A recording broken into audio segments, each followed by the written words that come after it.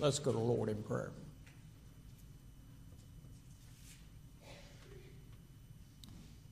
Our Father and our God, we bow before you with thankful hearts. For we know that you are our Creator, who created us for the very purpose of worship. You are also the one who has saved us by sending your only begotten Son into this world to pay the debt that we could not pay and to earn us the righteousness that we never could have earned. And we come in His name before you, for He is our Savior. We come confessing that we are sinners in need of Thy grace each and every day. We pray, Father, that we would not cherish any sin in our heart that would hinder our worship, but if there be sin unconfessed, that we would confess it so that we might be able to worship Thee and hear your word proclaimed. How we pray, Father, that you would teach us by your Spirit, for we know that all is vain unless your Spirit comes and work in our midst. So we cry out to you, Father, to open our eyes to see, unstop our ears to hear. Teach us your word, for we know that we live in an evil day, Father, and we need to be faithful in praying this petition to forgive us of our sins, to deliver us from evil. And how we pray, Father, that we would have a grasp of this truth so that we would be delivered from evil each and every day, so that we might live for you and bring honor and glory to your name. We pray, Father, for those who are unconverted this day, who sit under the preaching of your word. We pray that today would be the day of salvation, that you would send your Spirit to change hearts, to open eyes, to unstop ears. We pray, Father, that you would do that work by your Spirit here as well as wherever the gospel is proclaimed this day, that many would be brought into your kingdom for your praise and your honor and your glory. We ask that you be with those unable to be with us this day. You know their reasons and their needs. Minister to those who are sick. Place your healing hand upon their bodies so that they might gather with us soon for worship. Pray for those who would be away, even those that will be traveling this week, that you would give them safety and to bring them back to us safely. Pray for those that would not be here due to the lack of concern for their own need to be fed by your word and your Spirit. Work in their hearts and bring them back in true repentance. All this we pray in Christ's name and for His sake. Amen. Take your Bibles and turn with me again to Matthew chapter 6. One verse that we began looking at last week, and we will finish up today, verse 13. Matthew 6, verse 13. And do not lead us into temptation, but deliver us from the evil one. Listen to these words. Our young people are growing up at a period when the foundations of the earth are out of control. Subtle and restless efforts are made to poison their hearts and pervert their ways. Nothing, therefore, can be more important than to fortify them with sound principles. This is terrible. Young people are just in a dreadful predicament. I can't believe the kind of things that are going on, the books that are out there. This is part of Charles Bridges' preface to his book on Proverbs, written in 1846, 176 years ago. Silent movies weren't even invented at that time. And look at what he is saying pertaining to the day that he lived in. Can you imagine if Charles Bridges was beamed into the 21st century and watched one episode of the wonderful program MTV? He would be shocked, as he was in his own day, but more so today. Now, 100 years before Bridges came on the scene, Jonathan Edwards and others began to pray and call for a spiritual awakening to take place due to the sad condition of the church and the nation at that time. They asked God to come in power and visit his church. What motivated the call by Jonathan Edwards and others was the humanism, the secularism of the day. Of course, this was being taught in Harvard and Yale. Edwards and most of his friends had graduated from Yale. Most do not realize that at that particular time before Yale, Harvard had been founded in 1636 based upon Christian values. Listen to what the handbook says in one place. This is Harvard handbook. Plainly instructed and earnestly pressed to consider well that the main end of his life, talking about the student, and his studies is to know God and Jesus Christ, which is eternal life, and therefore to lay hold of Christ as the only foundation of all sound knowledge and learning. That was in the handbook of Harvard in 1636. Their motto at Harvard, truth for Christ and the church. The first 70 years, every single president of Harvard was a minister. It has changed. The chaplain today at Harvard is an atheist. Now, I don't know how an atheist can be a chaplain, but that's what they call him.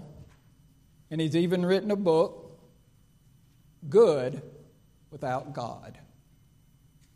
Truly sad that Harvard began to veer away from the truth. And as a result, the Congregationalists decided that they would start their own school. And Yale was founded in 1701. Sadly, the same liberalism that destroyed Harvard destroyed Yale. So Edwards and his colleagues decided that they needed to find and found another school called Princeton in 1746.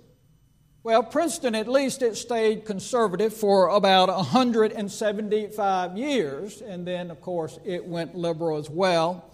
And Gretchen Machen spent 23 years there as an esteemed scholar, professor at Princeton. But then he realized that they must start a new seminary, and that's Westminster Theological Seminary, started in 1929. Now, why do I mention the moral decline and liberalism of these universities? Well, it's to reveal what occurs when an institution departs from God's Word, when it departs from God's truth, when you reject God's wisdom and begin to embrace humanism. And that's what's happened. And due to this rejection of righteousness, they therefore turn to embracing evil. Now, of course, they would deny that, but yet that's exactly what they embrace. You either are righteous or you're evil. There's no in between. Of course, this also began to happen in the Southern Baptist Convention in their seminaries in the early 1900s. Liberalism began to penetrate them, and Southern Seminary, the first seminary, became very liberal. But thank goodness the Southern Baptist Convention and its constitution is able to bring a seminary that goes astray back by grassroots movement, where the churches themselves are able to elect officers to go and be on the board, and the board is the one that oversees the seminary, so therefore you're able to elect officers that implicate to the seminaries what they must do. And that's what happened at Southern Seminary with Al Mohler coming in. And of course, he's asked the professors, do you believe in abstract principles that Boyce wrote? And those that did not believe in that, he immediately fired and began to institute a seminary that was based upon those truths that were founded upon the seminary, and was able to return it to its historical Calvinistic roots. Sad to say, our Baptist colleges are not under the Southern Baptist Convention. They're under the local state conventions, and therefore a lot of our Southern Baptist colleges have gone astray. Many of them are liberal, sad to say, but some are not, and we're thankful for that. One of the contemporary presidents of Harvard said, "Things divine have been central neither to my professional life or my private life. Issues of divinity do not influence me in my professional capacity, nor do they play any role of significance in my private life." How sad. David Myers, in his book, The American Paradox, subtitled Spiritual Hunger in an Age of Plenty, written in 2000, said, "We are better paid, better fed, better housed, better educated, and healthier than ever before, and with more human rights, faster communication, and more convenient transportation than we have ever known. Ironically, however, for the 30-plus years from 1960 until 1990s, America has slid into a deep social recession that dwarfs the comparative milder and briefer economic recession that often dominates the news and politics. Had you fallen asleep in 1960 and awakened in 1990, you would be overwhelmed by all the good tidings, feel pleased as the cultural shift. Would you be? Here are some other facts that would greet you. Since 1960, the divorce rate has doubled. The teenage suicide has tripled. The recorded violent crimes rate has quadrupled. The prison population has quintupled. The percentage of babies born to unmarried parents has sextupled.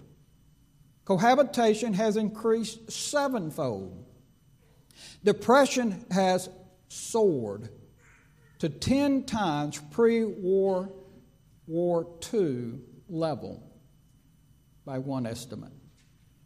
Now, that's from 1960 to 1990. That's 32 years ago. In spite of all of these facts, what did the leaders of our country do? Were they like Edwards and his other companions, began to pray for a spiritual awakening? No. Instead, they decided to continue to promote the same things that they had already promoted. The same sins, compared to those sins, have even become worse. Of course, we know that we just had an election recently. And there in California, they passed an amendment to the Constitution. And here's what the California Senate President said. "Tonight we celebrate reproductive freedom, and that loud message that abortion is and forever will be protected in California." He said that at an event there in Sacramento celebrating this amendment to the Constitution. Went on and said, "History has shown us that human rights must be enshrined in our Constitution, so that no extremist wielding power can infringe upon them." He's speaking about us, that we as Christians cannot infringe upon their so-called rights. Of course, they're forgetting the rights of certain individuals, and that's the individual within the womb. California is one of 3 states in the recent election which passed these amendments in their constitution, which established a right of abortion and reproductive freedom to their own situation up to the day that the baby would be born. evil. Liberal states are teaching our children that it's okay to have sex, to be a homosexual, to live in an unmarried situation. And if you have a baby, then it's okay to go ahead and murder that baby in the womb before or even after that baby is born. Remember, one of the acts was that if a baby is born during an abortion, that baby was to be treated like a human being. They overrode that, folks. In other words, if a baby is born in this particular state, I believe it was Vermont, then therefore it's okay to go ahead and let the baby lie there and die. We also have seen that the Marriage Defensive Act that was given in 1996 and signed by Bill Clinton, which of course stated at that time that no state of the United States shall require to give effect of any marriage between a person of the same sex under the law of any such jurisdiction or right or claim arise from it. So in other words, what it was saying back in 1996 is that we will not approve of same-sex marriage. This past week, the Senate, by a vote of 62 to 37, voted to move forward with the Respect for Marriage, which is really, as Al Mohler says, Disrespect for Marriage Act, which of course gives the state authority for same-sex marriage, overturning the Defense of Marriage Act of 1969. States promote same-sex marriage, sex change for children. Even our own president has promoted such a sinful act on national TV. Drugs are rampant, killing over 100,000 citizens this past year, and very little is being done about it. Very little is being done about our borders, even though the one that's over our borders said they are safe and secure, which is ridiculous. Romans 1 continues to be fulfilled right before our eyes.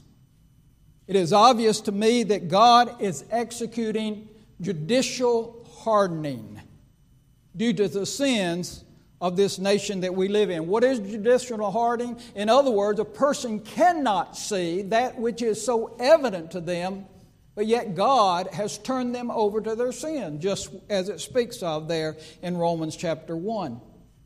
People cannot continue to ignore and violate God's law without great consequences.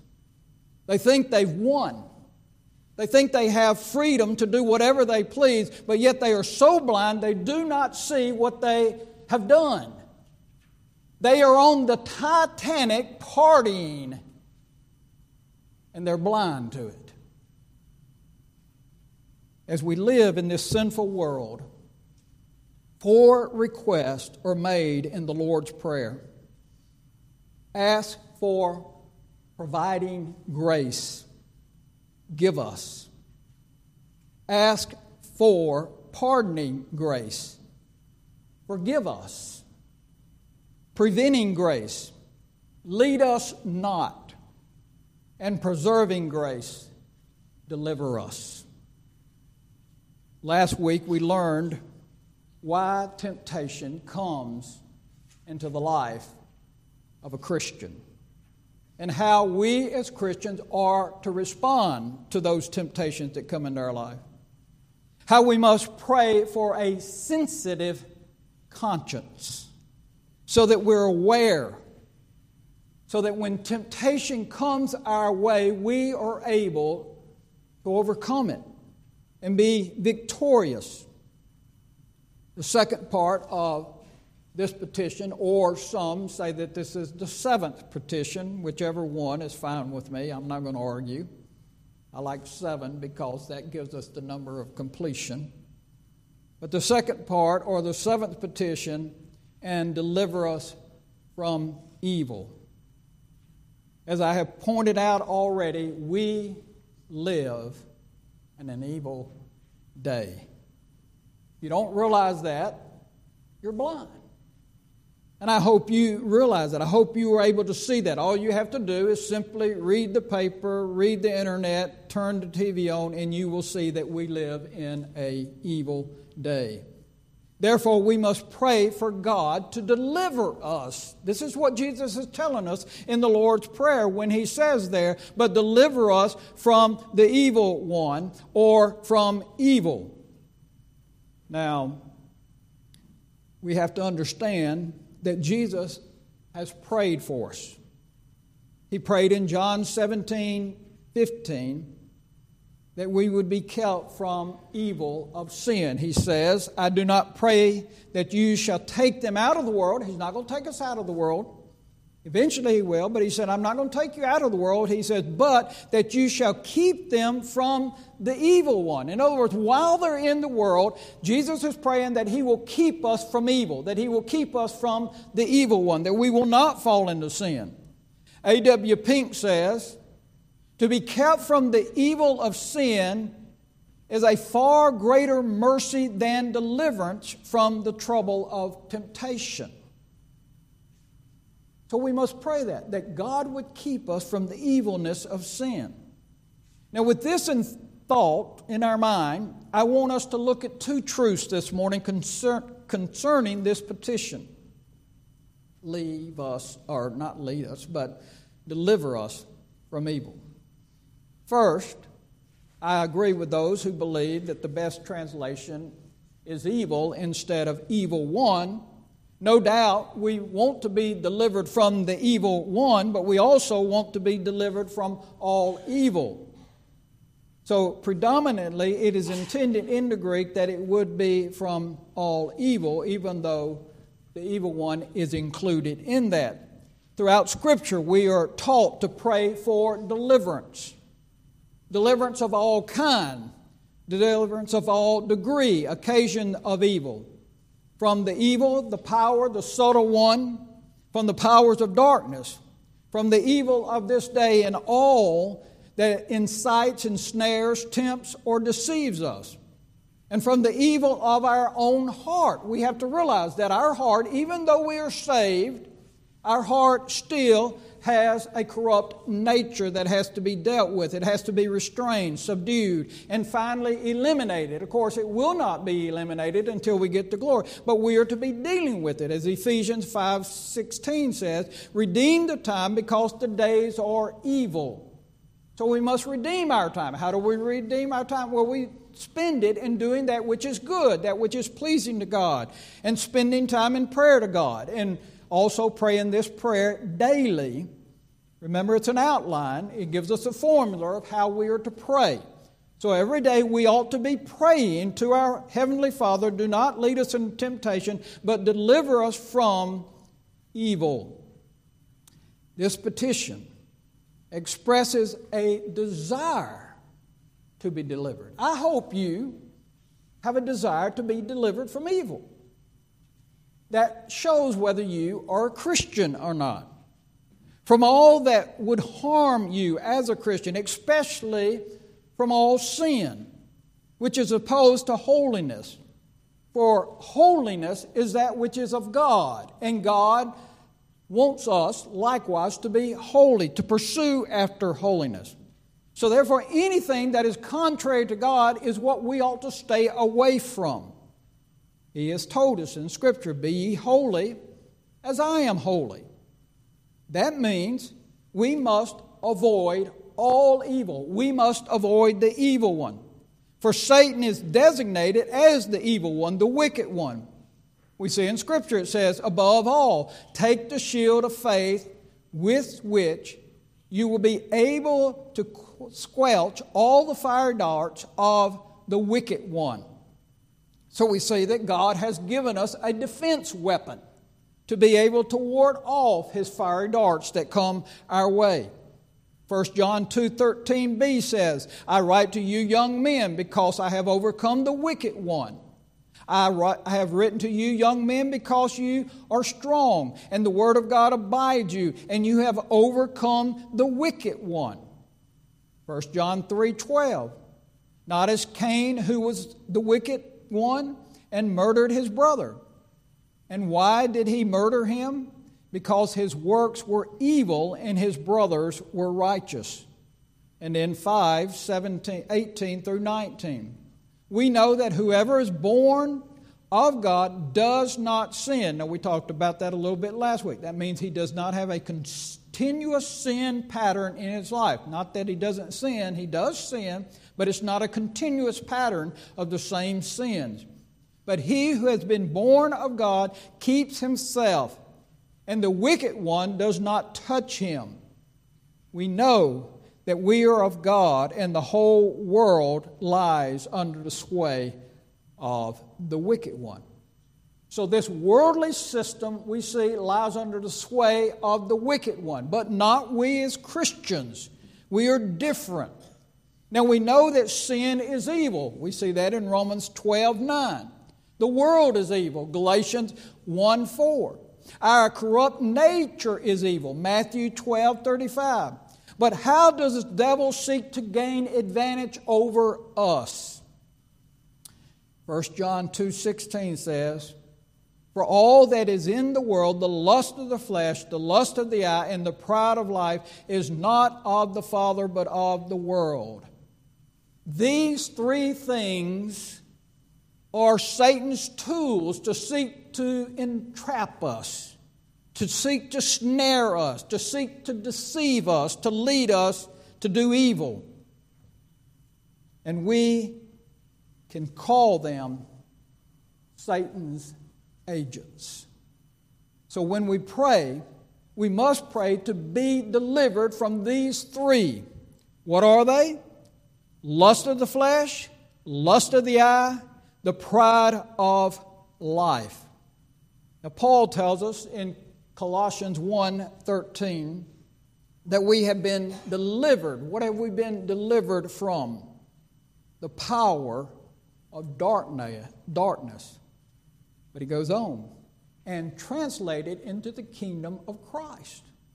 We are his soldiers, Christ's soldiers. We are ready for battle. In other words, Satan no longer has lawful authority over you and me if we are Christians. He has no power over us unless we allow him to have power over us. Some of you are old enough to remember Flip Whitson, who was a comedian many, many years ago. That tells you how old some of us are. And he always used to say, the devil made me do it. Well, as an unbeliever, I believe him. The devil made him do it. But the devil cannot make us as Christians do anything. He cannot lead us astray. But this must be remembered that Christ has given us victory over Satan. Now, this doesn't mean that our adversary doesn't use awesome and oppressive power. Though he cannot rule over us, though he cannot have authority over us, we know that he continues to harass us and stir up our enemies against us. He will use the internet to inflame our lust and to disturb our peace. And this is why it is our constant need and duty to pray each day for deliverance from his schemes. Now, Satan's preference to incite us and deceive us by prolonged self-indulgence in some sin that we are particularly inclined to. As I mentioned last week, some are inclined to certain sins when others have no inclination whatsoever to those sins. But that particular person is inclined to other sins that person is not inclined to. And Satan knows that. He is wise. And he will fire his fiery darts. He doesn't waste any darts. He knows. He knows what sins are in your life. So therefore he aims very carefully to try to inflame some sinful act in your life. Any that is given to drunkenness must avoid alcohol. You hear me? If you are given to drunkenness, you are to be a teetotaler. You are to avoid it because Satan will use it at some time or another to cause you to be drunk. If you're given to pornography, then you must not browse the internet. You must be careful. You must guard your eyes. You must do whatever you need to do to your computer so that you are not given to that evil. Also, if you know of a particular sin in your life, such as simply wasting time, that's a sin. Do you realize that? What did we read just a moment ago? Redeem your time. If you waste your time, get off Facebook. Get off social media. Don't waste your time. Be disciplined with your time. If you spend what you don't have, then you need to cut up your credit card so that you can't spend what you don't have. You need to watch your finances so that you do not get in debt, because Satan will do whatever he can to destroy your life. If you fall asleep in worship service, then you need to go to bed early on Saturday night so that you won't fall asleep in worship service. Do you hear what I'm saying? We must be wise. We must have precautions in our life. We must make sure that we do everything within the power of the Holy Spirit working in us to overcome sin, because all of it is by grace. It's by grace. Christ living in our life and enabling us to overcome these things. Remember what John Owen said. Be killing sin, or sin will be killing you. Etch that in your mind. Be killing sin, or sin will be killing you. The power of the Holy Spirit enables Christians to put to death sin, to grow in righteousness through holy living and studying of His Word and prayer. We must constantly be praying that our corrupt, sinful nature would be mortified. But remember that when the devil cannot cause you to commit some gross sin, he will seek to get you to commit some evil deed. When a believer falls into sin, the devil seeks to make him at ease in that sin, so that he has no remorse for the sin. In other words, it becomes something of a habit. He relaxes in it, just as Christian fell asleep there in the meadow. But God will not allow His child to stay there. Remember the sin of King David? Did he repent immediately after he had committed all of the sins that he did? No. It was at least 9 months. How do we know? Because remember what Nathan said to him when he came to him? David had remained silent. And when he confronted him about his sin, he stated in there that the baby would die. So it was sometime around the time that the baby was coming. Satan used David to bring shame upon the name of God. And Nathan pointed that out to him there in 2 Samuel 12:9. Why have you despised the commandments of the Lord to do evil in His sight? And he goes on in verse 14. By this deed you have given great occasion to the enemies of the Lord to blaspheme. They blasphemed the name of the Lord because of David and his sin. If we, as Christians, know of someone in sin, it's our obligation to confront them in a loving way and call them to repentance. Now, of course, anytime you do that, you must first make sure, as the old saying goes, that you take care of your own little red wagon before you try to deal with someone else's. And I believe that's one reason why a lot of Christians will not go and talk to another Christian about their sin, because they haven't taken care of their own spiritual duty. But we must take care of our own spiritual duties before we try to deal with a brother in sin. Remember years ago here in MacArthur, John MacArthur shared at a meeting I was at about one time when he, as pastor, was called upon by a wife, and she said, "My husband has left me for a younger woman." And John MacArthur turned around and picked up the phone and called this man. He had not changed his number. The man answered, and he said, "Bill, what are you doing? What are you doing leaving your wife for another woman? Do you realize what kind of sin that is? How that's a sin against God and against your family and against the church?" He shared other things with him, and he said, because of God's grace, the man left the younger woman and came before the church and came before his wife and publicly repented. John MacArthur had not done that. Would that man have repented? You see the responsibilities that we have to watch over one another and care for one another. James tells us in James chapter 5, verse 19 and 20, "Brethren, if any among you wander from the truth, and someone turns him back, let him know that he who turns a sinner from error of his ways will save a soul from death and cover a multitude of sins." Do you see how important it is? You see what he says there? He has saved one from error and a multitude of sins, saved a soul from death and covered a multitude of sins.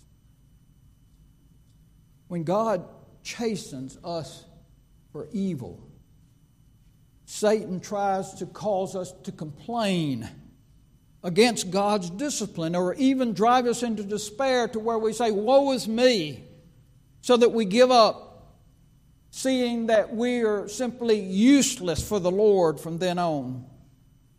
And if he fails, he will use other methods to attack you. He will use friends and family to oppose you, even in the case we saw of Job, as his own wife turned against him.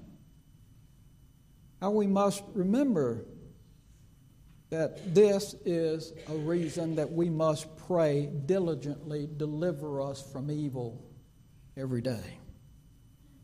Remember those words that Jesus prayed. "I do not pray that you shall take them out of the world, but that you should keep them from the evil one." See, Jesus doesn't pray that we will be exempt from temptation, for he knows that we will be assaulted by Satan, assaulted within and assaulted without. So he prays that we would be delivered from evil. Second, this petition, "Deliver us from evil," reveals that we must seek divine illumination. Divine illumination so that we are able to detect Satan's devices. Paul says, "Lest Satan should take advantage of us, for we are not ignorant of his devices." Paul saying we're not ignorant of them. Now, how come we're not ignorant of them? Because he tells us in Scripture, so therefore we must know Scripture. In verse 14, he goes on and he says, "For Satan himself transformed himself into an angel of light."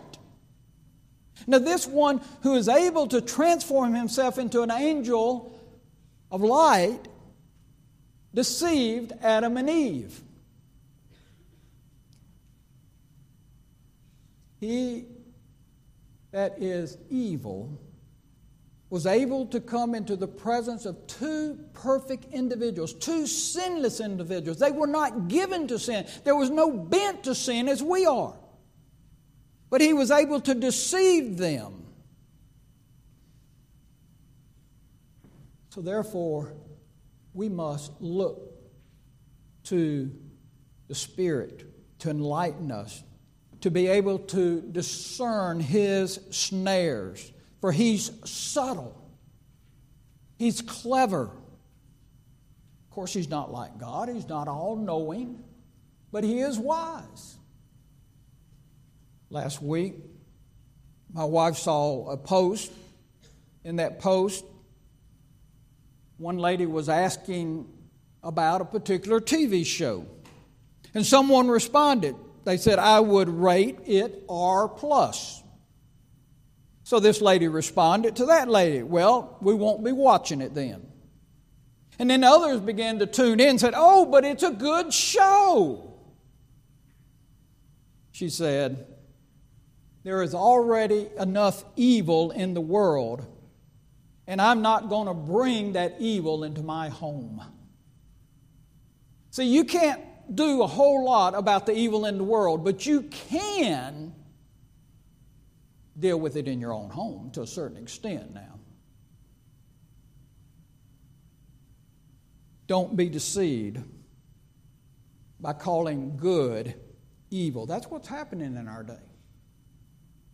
We're calling, or I should say evil good. We're calling evil good in our day. And we're being influenced by the world. I'll be honest, there is very little on TV that is not filled with evil. Hollywood, those in Hollywood, the actors, the majority of them are evil folks. They live wicked lives. And they are seeking to penetrate our homes. They're wanting, just as the ones there in California. And one of the reasons why California had the amendment, they didn't need the amendment. California already had that law on books to murder a baby all the way up to the day it's born. They did it, and they boast about doing it to lead the nation in following their example. That's what the own governor said. And the same thing's happening in Hollywood. They're wanting to destroy the family. They're wanting to destroy your children. And we must do everything within the power of the Spirit to stand against it. We must pray for strength to resist Satan's attacks. He's powerful. And we cannot stand against him in our own power. We must have, as Paul tells us there in Ephesians chapter 6, on the whole armor of God. And we must look to the power of the Holy Spirit to give us victory. I remind you of Paul's word. He says, I can do all things through Christ who strengthens me. That's the only way that we can overcome sin. That's the only way we can overcome evil, is by the strength that comes by the grace of God. Only as we are energized by the Holy Spirit are we able to overcome temptation and evil. See, the pleasures of this world are very attractive to our eyes and to our flesh. If you haven't read Pilgrim's Progress, and ladies, if you're not going to Bible study and you're able to go to Bible study, ladies' Bible study, please do so.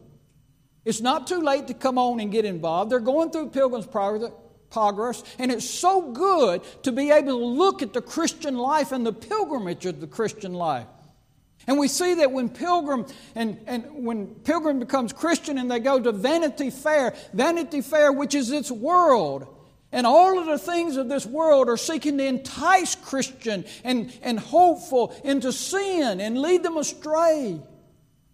And the same thing happens to us. So we can see the parallelism there of Pilgrim's Progress in our own life and how we must live a godly life to overcome sin. Because we're bombarded. The things of this world are attractive. Remember the three things that we've already mentioned. They're attractive in all three of those areas. The lust of the eye, the lust of the flesh, and the pride of life. Seeking to draw us into that evil. And we must flee evil. We must flee from such things. We must put them to death. Crucify the flesh. Remember we read last week in our scripture reading, Old Testament reading, about Achan? He saw eyes. He saw that gold. He saw those things that he wanted. And then what? Then he wanted to possess it himself. He coveted it.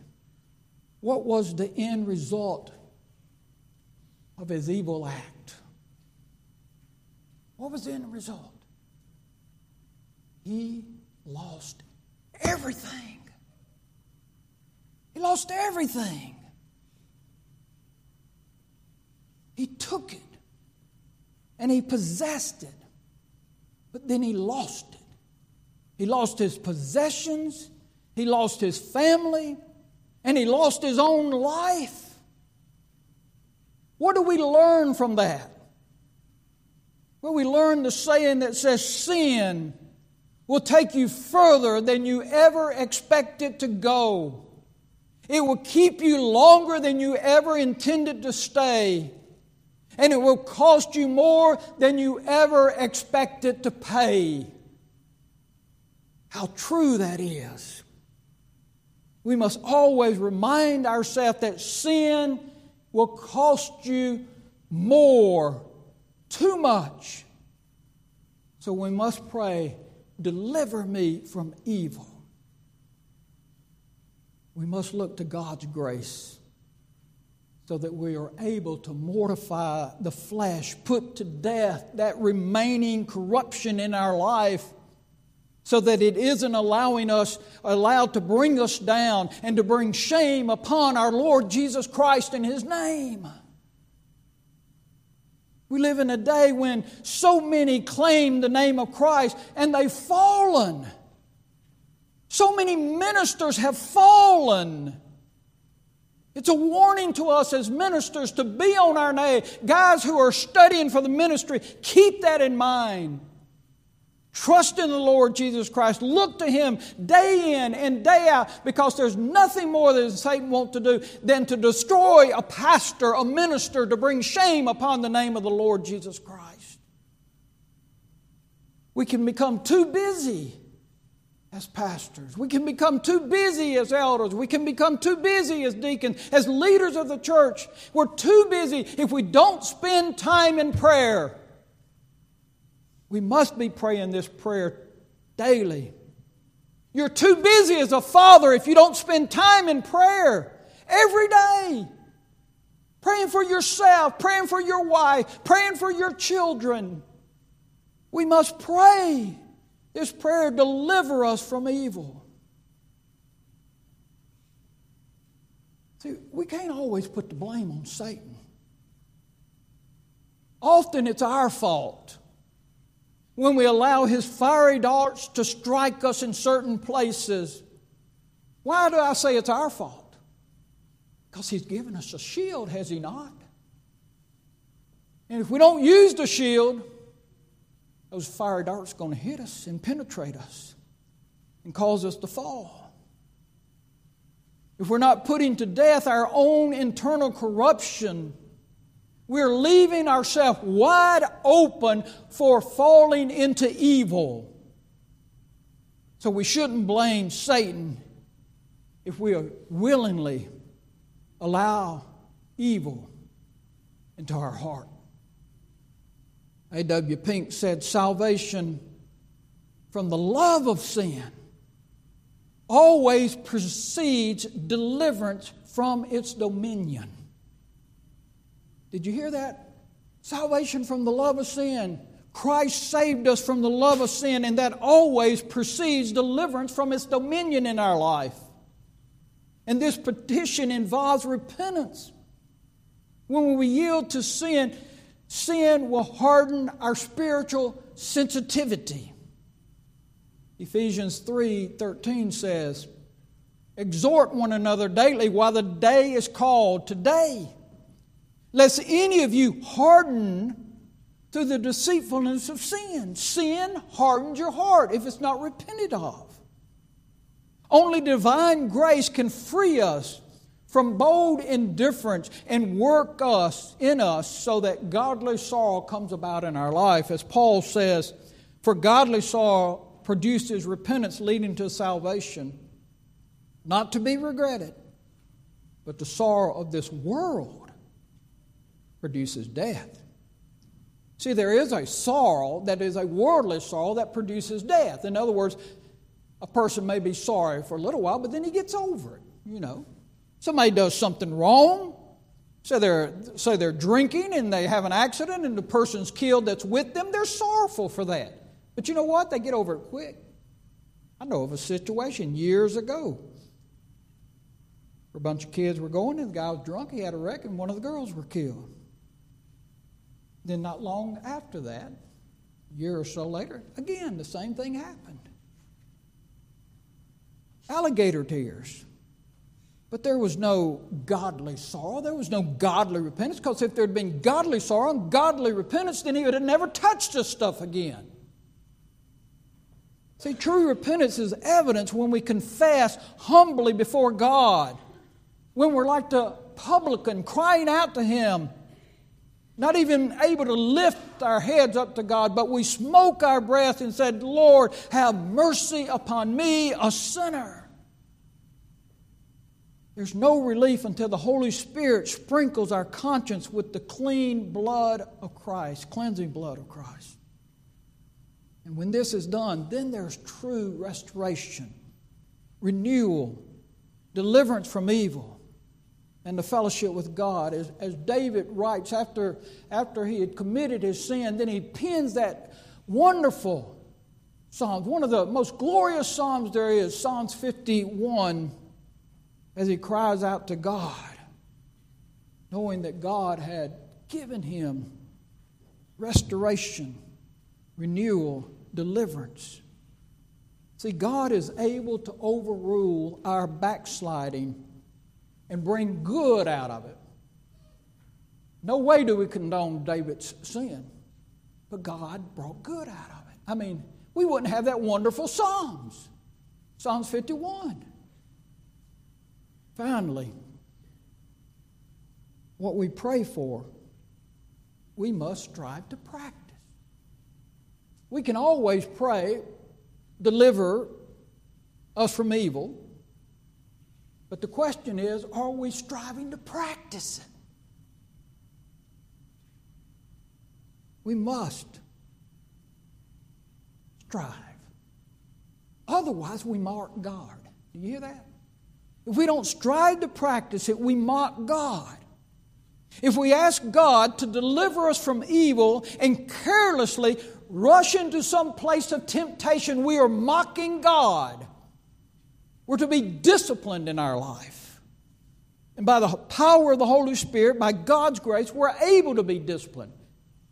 But if we don't seek to be disciplined, if we're not praying, if we're not watchful, and those two are never to be separated, again, I point out that it is our special duty to mortify our lust, to make no provision for the flesh, to avoid every, did you hear that?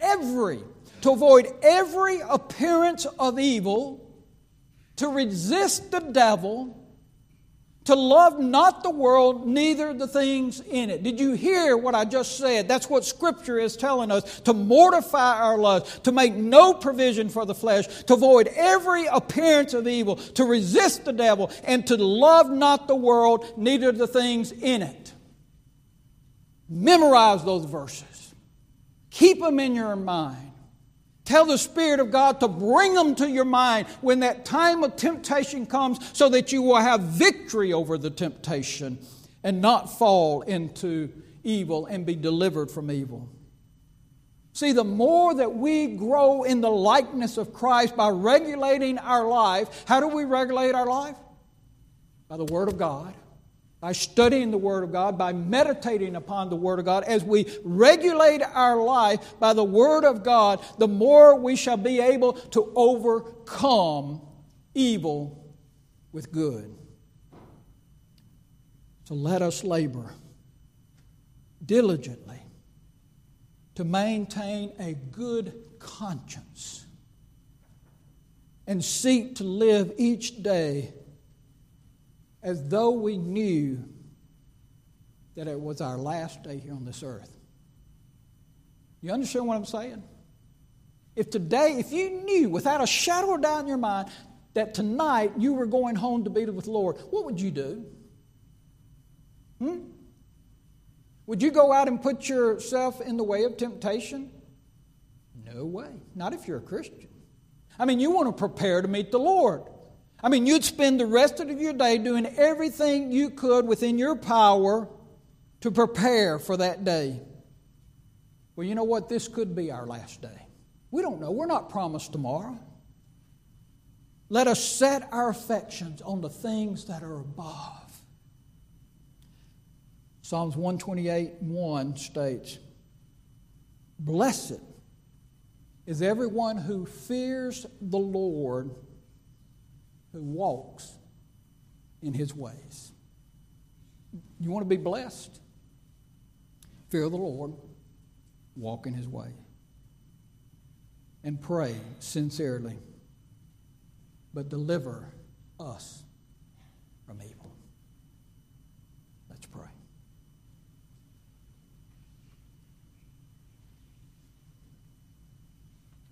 Father, we know these are powerful words.